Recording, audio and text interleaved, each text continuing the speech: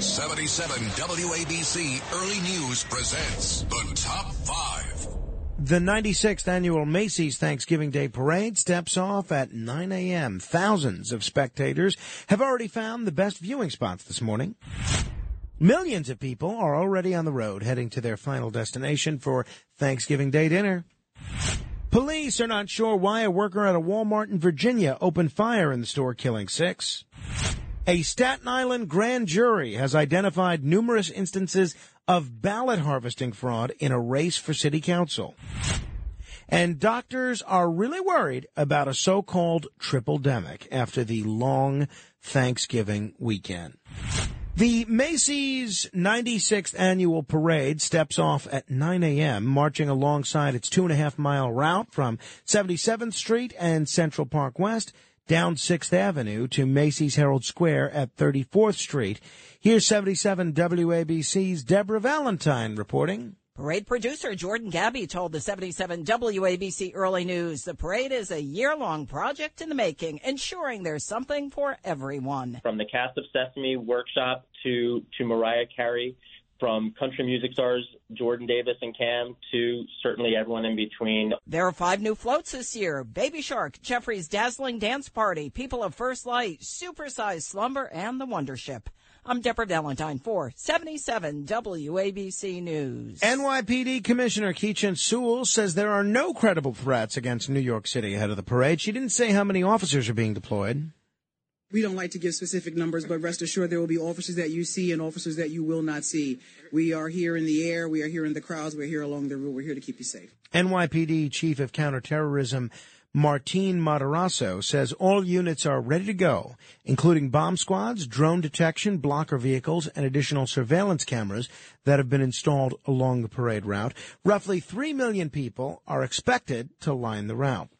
Airports are crammed today as Thanksgiving travelers attempt to get out of town. Scott Keys of Scott's Cheap Flights has a warning. Don't expect that you can show up 45 minutes before your flight and breeze through security. Expect long lines and pretty crowded airplanes and airports this Thanksgiving. The TSA says the Tuesday and Wednesday before Thanksgiving and the Sunday after Thanksgiving are often the busiest travel days of the year.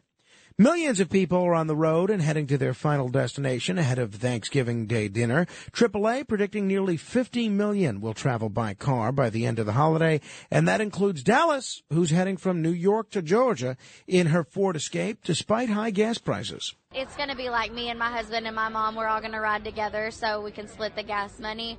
It will be more expensive for sure.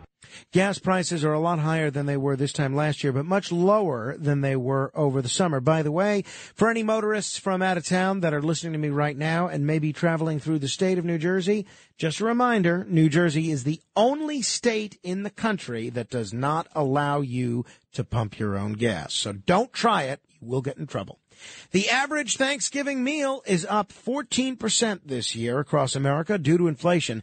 These folks are cutting back. We're just not buying as much to have as many leftovers, so we're not going to have as much on the table. Kids are kicking in this year. Usually they make mama do it, but... Average cost for a classic Thanksgiving feast is a little over $53 for 10 people. According to a survey by the U.S. Farm Bureau, it's the most expensive dinner in the 37 years of the Bureau's holiday survey. Wells Fargo and other industry leaders reporting that because of the inflation at the grocery store, a lot of people are considering restaurants or takeout options for the first time. So we'll see where that goes. Whatever you're doing, hopefully you're getting to spend some time with family and friends. The Salvation Army is making sure no one goes hungry this Thanksgiving. Major Marcus Jugenheimer says his team is prepared to serve about 1,000 people at the Temple Core Community Center on West 14th Street. This not only is a good Thanksgiving meal, but it might be their only meal for the day, and so we recognize the importance of that to each and every individual. In addition to this meal, the Salvation Army has held 18 events over the past week, distributing turkey and all the fixins across Long Island, the Hudson Valley, and the 5 boroughs. The Salvation Army of New Jersey is also hosting 3 Thanksgiving meals throughout the day today, and I think some even tomorrow.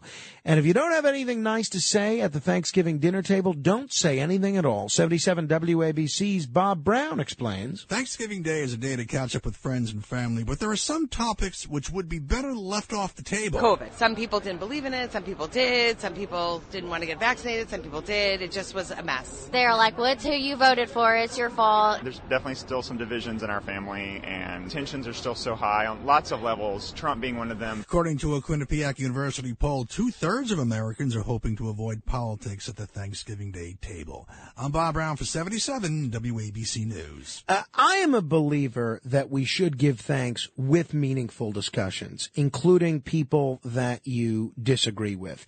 And I have posted on my Facebook page at facebook.com/MoranoFan some tips that I think will help you have meaningful disagreements with people that you're going to encounter today that you don't see eye to eye with politically. If you want to check out those tips, you can use them, not use them. Go to facebook.com/MoranoFan. The man accused of shooting and killing 6 people at a Walmart in Virginia had multiple magazines on him. It was also confirmed he had a handgun. Walmart confirmed he was a manager at the store. He was already dead by the time the police arrived at the scene Tuesday night. Virginia Governor Glenn Youngkin says heinous acts of violence have no place in America. This is a horrendous event. It's a horrendous, senseless act of violence. And today we have to come around families and support them. Youngkin says the community must come together. And a Staten Island grand jury identified numerous instances of ballot harvesting fraud in a race for city council last year, including a ballot submitted on behalf of a dead person and signature fraud involving dozens of other absentee ballots. The 38-page grand jury report calls for changes in state election law, including requiring a government-issued ID to vote. The report does not specify the race in question, and no criminal charges have been filed. The New York Post reporting that the investigation focuses on the campaign of Marco Kepi, who narrowly lost a GOP primary race to Mid-Island City Councilman David Michael Carr. Councilman Carr says the case is another example of why New York needs voter ID laws. He says the real victims are the hundreds of residents whose identities and votes were stolen. Carr says this will happen again until state lawmakers take election integrity seriously. And it's just the beginning of the 4-day holiday, but doctors across the country are already worried about what may take place when it's over. NBC's Bree Jackson reports on the triple-demic threat of RSV, COVID, and the flu, adding to the stresses of the holidays. RSV cases are rising nationwide. Health officials report 78% of pediatric hospital beds are full. 3-year-old Ella Rose Guillaume is heading home to Great Neck after spending 6 days at Cohen Children's Hospital with a serious case of RSV. Her mom, Anita, says Ella originally tested negative for COVID and RSV, but her symptoms worsened. For her, it was refusing the fluids, super high fever, and just not wanting to drink even medicine.